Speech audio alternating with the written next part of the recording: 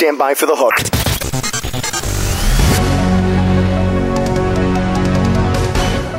Welcome to The Hook with Katie Kempner, Vice President of Agency Communications at Crispin Porter & Bogusky, the most awarded advertising agency in the world.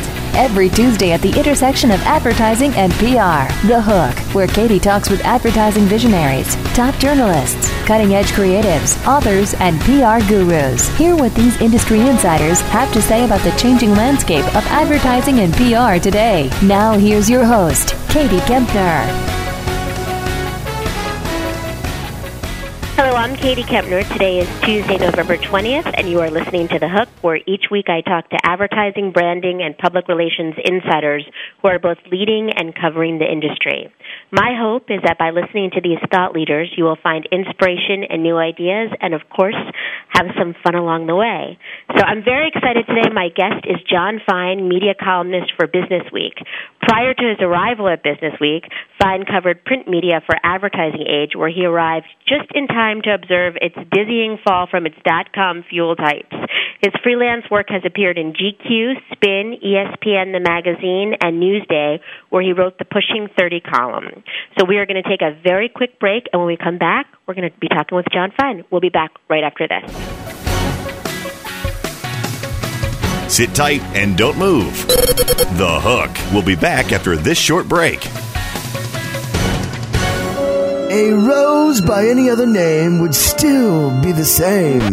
Move over, Shakespeare. You need to differentiate yourself from your competition. Do it by aligning yourself with a company who has earned the trust of Jupiter Media, the NHL, and Lionsgate Films, among others. Moniker.com is the most secure ICANN accredited register on the planet, offering you domain registration, hosting, domain sales, and acquisition services. Wrap that up with 24/7 support. That's your winning combination. MONIKER.com. More than a name. Are your domains working hard enough for you? Now, park your portfolio at RevenueDirect.com to maximize your earnings on traffic. With Revenue Direct's proven domain monetization service, you'll experience better payouts, more options, and smart optimization. Sign up free now at RevenueDirect.com. It's that easy. Revenue Direct. Make more money. Period. XY7.com. Do you have a website? XY7.com. Would you like to convert your clicks into cash? XY7.com. Is the affiliate network that pays you daily? XY7.com. Not all website clicks are the same, but they're all worth money. XY7.com. Join today and start earning cash now. XY7.com. Has guaranteed commissions. You'll get paid even if we don't. Go to XY7.com now. Convert your website clicks to cash. Purse Strings with Maria Retail. The show to help you learn how you and your company can corner the market on the most powerful consumer in the country. Women make up 51% of the population, and we're in charge of 80% of the spending. Every Tuesday, you're going to learn something new about marketing to women. Purse Strings. Live broadcast Tuesdays at 3 p.m. Eastern, noon Pacific, or on demand anytime inside the advertising channel. Only on webmasterradio.fm. Don't get caught in a web of confusion. Learn the ropes on webmasterradio.fm. We're everywhere. Now back to The Hook. The intersection of advertising and PR. Only on webmasterradio.fm. Now, here's your host. Hi, welcome back. I'm here with Jon Fine, media columnist for Businessweek. Hey, Jon. Hey, Katie. How's it going? Good. How are you? Really good. Thank you for taking the time to talk with me today. My pleasure. So I thought we would jump right in. I mean, I've been going through, some of your recent stuff, and it's also interesting. I thought we would jump right in with something that interests me a lot, probably too much, which is people's appetite, including mine, for celebrity gossip. I know you recently did a story about TMZ, and I was hoping you could talk a little bit about that. Well, it's really quite astonishing. TMZ, if you go by the September numbers released by, I believe, ComScore, it's far and away, this is something that didn't exist, 3 years ago. And if in September, it was the number one entertainment news website. And in fact, if you look at all news websites, it was number 5. It was ahead of the New York Times. It was ahead of, I think it was just behind AOL. I mean, it's really astonishing how many people like this. And, the bottom line is that they do what they do very, very well, and they're very unapologetic about it. You want pictures, you want video, you want nasty bits, you want it short, you want it quick, and you want a lot of it. And that's exactly what they do. The people at TMZ work, it's really quite incredible. Their morning meeting is at 6:30 in the morning, and it's filmed for TV. So not only do you have to be coherent at 6:30, you have to also be semi-presentable. And I was routinely meeting people out there saying, I wake up around 5 and I start checking my BlackBerry, and they're pretty much on from that point on. And they get calls in the middle of the night, and they get calls on weekends. I had one of them tell me that, I've gone to weddings, and I make a call before the ceremony, and I make some calls right after the ceremony. This is basically what our enormous appetites have wrought. But now, why? Why do people care so much about all this? Well, historically, people have always cared about this. We all want to pretend that we're sitting around, thinking deep thoughts about Iraq and, the struggles of, various ideologies. But in reality, everyone has some kind of interest in this. And it's easy, and it's quick. In the 50s and before then, there were tons of gossip magazines, really rags, basically. They were enormously successful. There was someone buying all those millions of copies of the National Enquirer when it was selling millions of copies, and it was assuredly selling millions of copies. Someone is buying 1 million copies of Us Weekly a week and In Touch and all this thing. This is us. We may not like what it's reflecting back at us, but we like this stuff. And, fair is fair. TMZ does what it does very, very well. They don't take it seriously. They're funny. Their TV show is actually riotous. It's just completely, insane and over-annotated and over the top, and then making fun of everybody and showing drunk people staggering up and down Hollywood Boulevard. It's exactly what it pretends to be, and like it or not, that's what a lot of us want. But now, where do you think it's going to lead to? I am perfectly guilty of checking in on TMZ and Perez Hilton, which I like. And, nice of you to admit that, Katie. It seems to me, they're like a dog with a bone when you look at somebody like what's going on with Britney Spears. Is she leading them? Are they leading her? It seems to me that nobody's going to be happy until something terrible happens. So, which it has, but even worse. What do you think the future, is it going to continue, or is it finally people are going to be like, look, enough of this? No one has gone broke overestimating the appetite of the American public for celebrity. So I wouldn't, if this was a stock, I wouldn't be shorting it right now. And the numbers at TMZ are enormous, and they keep growing. It's not slowing down. At some point, we'll hit a kind of tipping point. But, it didn't happen when Us Weekly was selling 500,000 copies on the newsstand. It didn't happen when People magazine, came out 30 years ago. It just keeps going. And on the web, it's really kind of the perfect marriage of content, which is very light, and pictures and video. And it turns out that people want, just like, it turns out that, Britney walking into a store, through a throng of photographers is what people are perfectly happy to watch. Who am I to say they're wrong? Who are you to say they're wrong? So let's talk about another article that you wrote recently, which is sort of in the other direction from the Internet, which is about Jan Werner from Rolling Stone. And it says he's all but thumbing his nose at the web. They're about to celebrate their 40th anniversary. Can you just talk a little bit about your time with him and your article and your experiences with that? Well, Jan Werner's a really fascinating character. He basically came up with an idea when he was 20 or 21 that turned out to be, big enough to launch an empire. That's pretty unusual. They've been, magazines in general have done a lousy job in terms of, I hate the phrase digital strategy. They just haven't really figured out the web very well. And he hasn't more than anything. And in early 2006, Us Weekly, which is one of the most successful magazines going, Us Weekly's website in early 2006 was a coupon to get a subscription to the magazine. That was it. Nothing else. Rolling Stone's website is operated by real networks. They don't even have full control over it. And the crazy thing is that it hasn't mattered. There's lots to be said about, Rolling Stone's place in the culture and it not being as central as it once was. I think that's pretty much indisputable at this point. But it's an enormously successful magazine. We're talking revenues well north of $100 million, profits $20-25 million every year.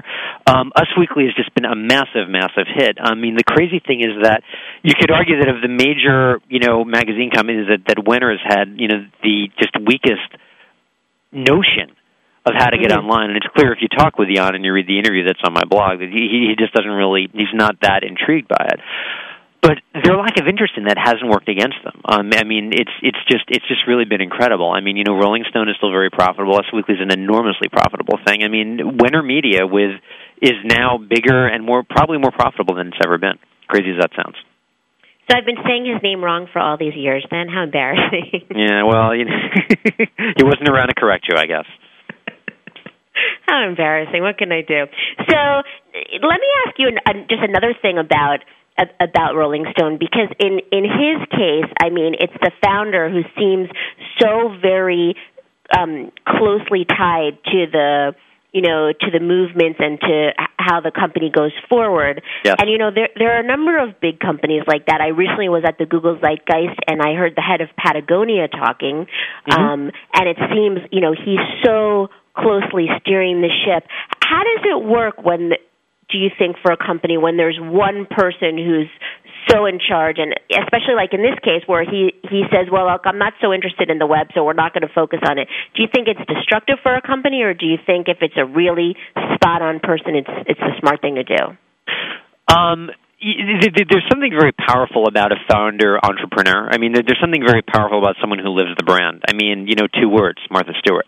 That said, a company like Winter Media, very much reflects the idiosyncrasies and desires of Jan Wenner himself.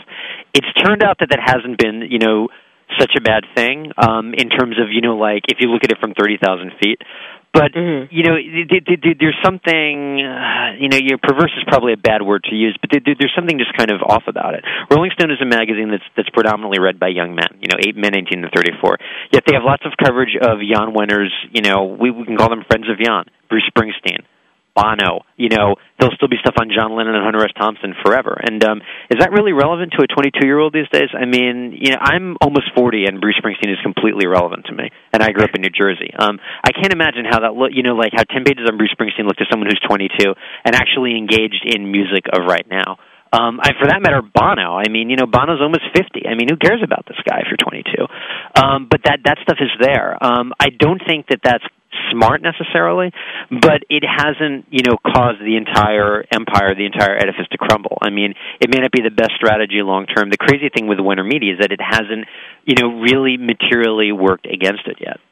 Mm-hmm. But does that mean then that it's limited? Because, I mean, I'm in your demographic. I'm also from New Jersey, and I also love Bono. So when I'm not buying the magazine anymore, does it mean that, there's not a lot of future for it? No, I mean, because there's something self-sustaining about Rolling Stone, and actually Rolling Stone isn't even really the big story with Winter Media. I mean, Us Weekly is. Us Weekly is a weekly. It sells a lot more copies. I mean, I don't know the numbers off the top of my head, but I would say, minimum, it throws off profits twice as much as Rolling Stone, probably more like 3. So, it turns out that, that worked out. I mean, it's very odd. I mean, I think if you run a company and you're running it in your image, I mean, you get to call the shots to a certain degree. That's one of the great joys of it.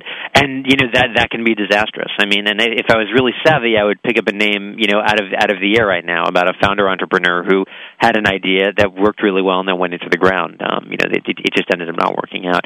For some reason, Winter Media has prospered, and it's prospered through extremely colorful, behavior of its founder, and for that matter, the people around him, with regard to substances and alcohol in the 80s. I mean, they lived what they were talking about. The stories that I hear from, top business executives who were there in the 80s are just really pretty mind-blowing and hilarious. What they remember. And yet, it didn't seem to matter. I mean, it's a testimony to the durability of an idea. And even if the idea, I mean, what does Rolling Stone mean today? I mean, if I'm 22 years old, do I care about Rolling Stone? I mean, I wouldn't think so, but someone's buying it and someone's advertising in it. I think one of the real tricks to Rolling Stone is that the relevancy to the 22-year-old, guy is lessened by the fact that, the advertisers think it's really relevant. And like it or not, advertiser agencies and ad campaigns are planned by people who are much closer to Jan Wenner's age than much to a 22-year-old's age. If they want to surround themselves with a big idea about music, they're going to call Rolling Stone first. I mean, to them, Bruce Springsteen is still cool. So there's a weird disconnect in the people who are actually paying the freight, which are the advertisers, and the audience that it's going to. So it's a strange thing. I'm kind of oddly fascinated by it, as you can tell. that you're very passionate about. It's terrific. But I have one more question about Warner Media in terms of Us Weekly and sites like TMZ. If you're a reader who reads Us Weekly and you want to know what's happening with Lindsay Lohan now that she's out of rehab, and you have the choice of either getting Us Weekly once a week, which is going to show you pictures of her without her makeup on, or whatever people find fascinating, or you can go to sites like TMZ or Perez Hilton and see it every single day. How is Us Weekly able to compete with that? Well, I mean, you bring up a really good point, and I mean, what you're saying makes intuitive sense. That said, so far, and I want to double underscore so far, it's not like Us Weekly circulation has suddenly dropped 10% or 5% or 1%. I mean, it's still, I think it's pretty much maxed out as to how huge it can be, which is not so bad if you're selling, somewhere near 2 million copies. Well, probably more like 1.5, 1.8 million copies a week. They haven't, fallen off the cliff yet. I don't know what happens. I mean, the one thing that's interesting to note, and I've heard this from several people around it, is that if we just look at magazines, if we just look at celebrity magazines, people who buy them don't buy one, they buy four. So I'm not so sure that if you're really engaged in this, you're just going to go to TMZ twice a day and that's going to be enough. I mean, you might also want to get Us Weekly. And in Us Weekly's defense, which I think is a very, very good magazine, it feels different from TMZ. And it's kind of fascinating because, People magazine came along, and I would like to point out that when People magazine came along in the 70s, there were people who thought it was the end of the world. Oh my God, journalism's over, this horrible, frivolous stuff is going to take over, we're dead, we're going to die, Well, Us Weekly comes along after the year 2000, and People magazine is sort of like the big boring play, and Us Weekly can be kind of the young kicky play and do things that they can't. And then now Us Weekly's big, and now there's TMZ and Perez, that are finding kind of an underbelly, that they can, I'm about to mix metaphors terribly, latch onto, or, there's still plenty of fish left in the small fish left in the sea for them to eat, or some other horrible mixed metaphor. So this food chain just sort of keeps expanding somehow. There seems to keep being more room for that. Logically, that has to end at some point. I can't tell you when it is. All I can tell you is that it hasn't happened yet. Well, something that's been talked about, all over the magazines, the press in general, and I would think you would have a especially unique point of view on this because, as a media columnist who studies the media and as someone who works for Businessweek, a magazine, what do you see? You said magazines in general haven't really figured out the web very well. What do you see as the future of print magazines? Well, the future of print magazines, I think there will be fewer of them, but, the idea that magazines go away, or most of the magazines we know and recognize, the names we know and recognize go away, I don't think that's true. I think, the short answer is that if I really knew this, I would, be at a much, more exalted, salary level than I am right now, but, realistically, the idea is, and these are all tired cliches, and I want to say that I know that they're tired cliches before I even say them. There's a print magazine, and there are a bunch of digital offshoots. There may be some kind of online community.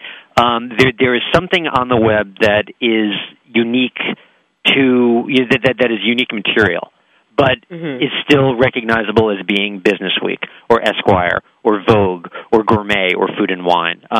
It's easier for certain things than others. Gourmet, Food and Wine, they have amazing recipe databases. Travel sites, they can show you more pictures, they can maybe help you out transactionally. It gets a little fuzzier when you're a more general magazine, Good Housekeeping, Time, to a lesser degree Businessweek, which by focusing on business, there's an opportunity there, as Forbes.com has certainly shown. They've sort of, I think, evolved an internet strategy faster than Businessweek did. But I got to say, I go to media conferences and I hear magazine executives, and I went to a major magazine publishing conference. I guess this was the end of 2006, and there are a bunch of CEOs on stage and high-ranking people saying, okay, we're embracing the internet. And I'm in the audience thinking, you are the guys running the businesses, in which I make my livelihood, and it's 2006, and you're discovering and embracing the internet? Where were you in 2001, or 2000, or 1998, or 1995? What took you so long? What happened to all the white space that you guys, what happened to all the space that you guys have abdicated? why are there all these competitors there that wouldn't have been there? I mean, just to give one tiny, ridiculously targeted example, Johnson & Johnson bought a website called Baby Center, I believe it was in 2001, for a minimal amount of money. That's become a major competitor to the parenting magazines. They've actually outdone them in a lot of ways, and the parenting magazines are under much more pressure now because Baby Center is such a big thing online, and they're engaging with, expectant moms, expectant parents, and new parents to a much greater degree than the parenting magazines. Now, why didn't any of the parenting magazines do a really good website in 2001? Why? Why didn't they? No one can give me a good answer for this, and it's a source of some frustration. They were hoping it would go away. I guess that's the only thing I can think of. True. I mean, realistically, and in fairness, at some point I will be older than I am right now, which already feels very old. And if I had been doing one thing for 30 years in my career that had worked fine, and then there was this new thing coming along and it was uncertain, maybe I wouldn't be so quick to hop on it. But, I mean, geez, for the amount of money that the people in that position are being paid, to see a little bit of the future and figure out how you can take advantage of this stuff happening, I mean, it's kind of unforgivable, really, in my view. And it's been the source, as you can tell, of some frustration for me. Yeah, it's interesting, though, because I think you're right. I mean, there's certain magazines, like I'm a huge fan of magazines, and I travel a lot for work, and I like to bring them with me, and I like to have them in, read them on the plane, and have them in my hotel, and good ones I like to save. So I hope that part doesn't go away. And, things like Elle or Vogue, fashion magazines, I'm glad you brought those up. I mean, they're not as easy to translate. It's easier if what you said before, like if I want a recipe, which anyone who knows me would know that I probably wouldn't, but if I wanted a recipe to just go online and get it, but if I want to just get the flavor of something that's going on, I want to hold on to it for a while. No, I mean, absolutely. And you bring up a good point about, Vogue and Elle. I mean, it turns out that certain magazines have more of a moat around them when it comes to, protecting territory. It turns out that, the magazines that form the backbone of Condé Nast publications, this is stuff like Vogue, Architectural Digest, Vanity Fair. I mean, it's all high-end stuff. It turns out that like a kind of random assemblage of magazines, aimed at rich people, turned out to be a really good bet long term. It turned out that, that's the kind of stuff that migrates slowest to the internet. If your business model is you make jeans that you sell jeans for $300 that cost you $25 to make. I mean, you want almost a coffee table book environment to somehow convince people that your jeans are worth this exorbitant amount of money that they're going to pay for them. And therefore, you need something like Vanity Fair or Vogue. You need that environment. I'm not sure web ad cuts it in the same way. And so that kind of stuff sticks around. I mean, the magazine as a physical object, I think, is very important. I think it has to look good. It has to feel like a magazine. It has to give you something. You want the pictures to look nice. You want it to be a smartly designed thing.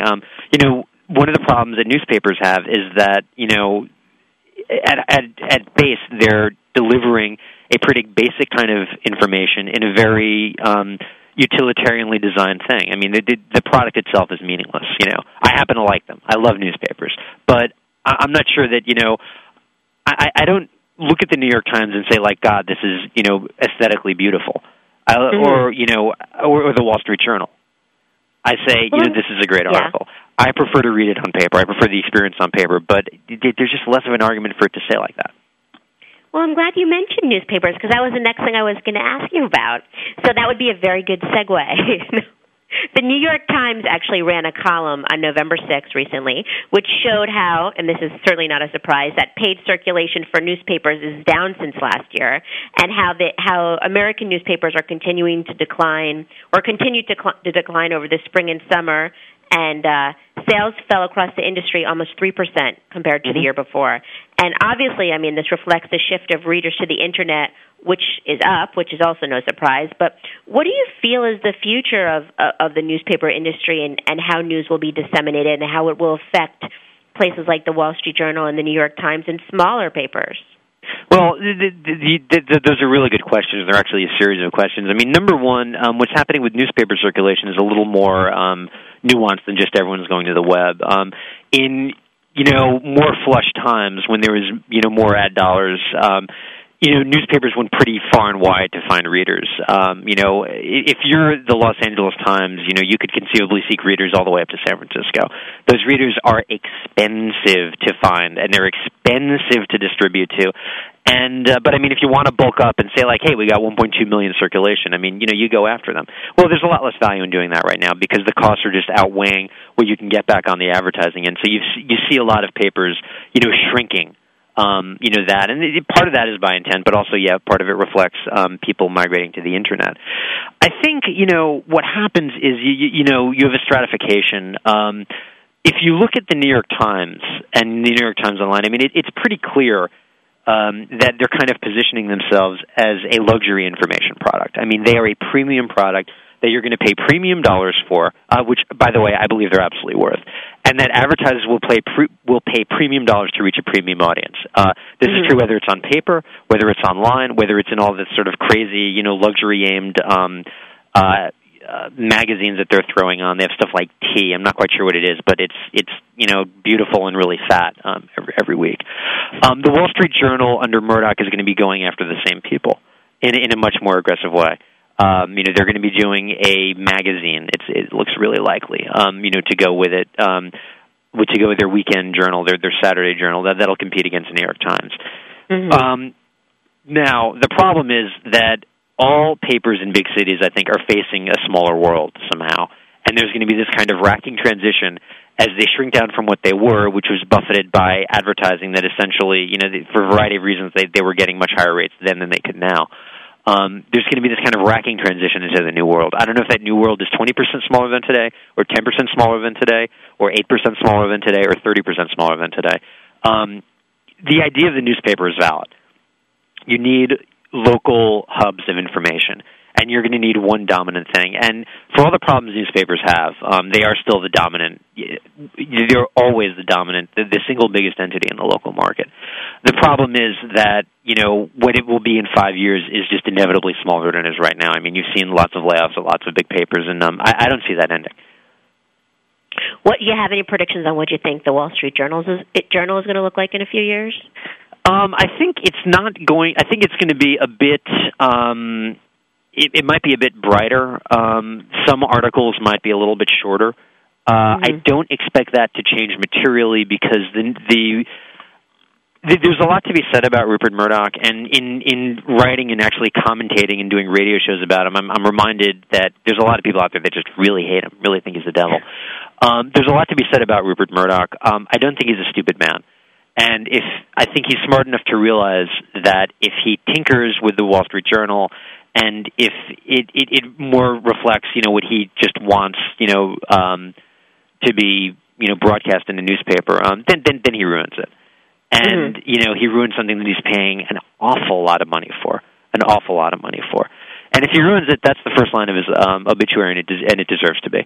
So I don't think it's going to be this sort of horrible thing. It's going to be this screaming tabloid. I think it might be a little brighter. I think there will definitely be more news about national goings on in America and probably international. Again, competing with the New York Times. You're going to see it go after. You're going to see much more luxury advertising in there. You're going to see a Saturday magazine that in some ways is going to be a kind of counter-programming to the New York Times Sunday magazine. It's going to be very interesting to see what happens. Which most people get on Saturday anyway. The Wall Street Journal? Yeah, you can get most of the paper on Saturday if you want.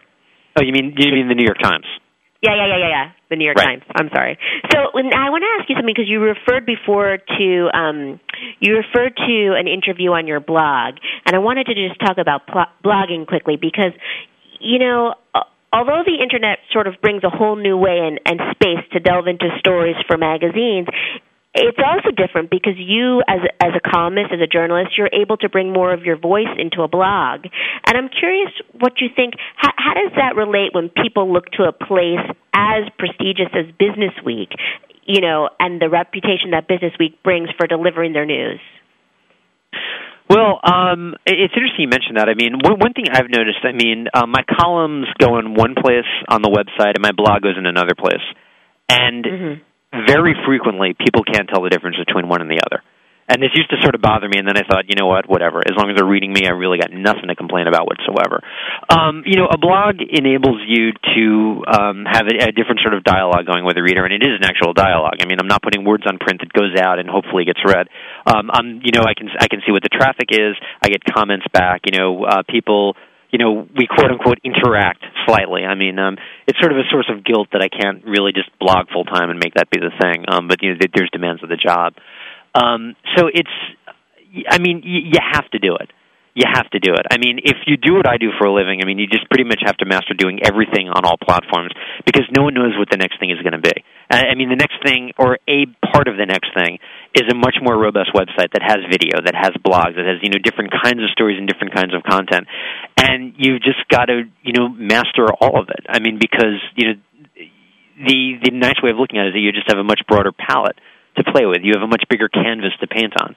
And and it's fun. I mean, it's just a useful thing to do. So I mean, I enjoy it. But I mean, there's certainly a lot of journalists, my age and older, who don't really care to do it. And I guess that's fine too. But I don't see any downside in trying new dances. Okay, so now I would be remiss if just now at the end I didn't ask you, because really, I am a PR person and a lot of PR people listen to this. If somebody has a topic that they feel is really compelling for you to write about, do you accept pitches? Can they get in touch with you? Do you not want to hear from them? I mean, I'm always happy to get emails, but I mean, the signal to noise ratio for me is really just incredibly low. I've also had people pitch me on my Facebook account, which I've now decided is an official defriending offense. I mean, I don't really have any tolerance for that. Email is fine. In all honesty, I've been at Businessweek for about 2.5 years now, and I think out of all the unsolicited pitches I've gotten, one of them has become a column or a story. Generally, I do my own discovery. I talk to lots of people, and it's a basic fact that in many cases, what the journalists most want to write about is the stuff that PR people, least want them to write about. I mean, that's just the basic tension here. And, the stuff that you most want to be written about is not necessarily the stuff we're interested in at all. So, email is really the best way to do it just because it's a much more on-demand medium. And, pitching on the phone is sometimes, a pain, and I'm not that easy to reach on the phone. I can vouch for that. So last question, what are you most looking forward to covering in the next 6 months to a year? The next 6 months to a year, what happens to the Wall Street Journal will be very interesting. What happens to Time Warner will be very interesting. What happens with Barry Diller's IAC will be very interesting. Google's next series of moves, and I say series of moves because I think there will be several, will be very interesting.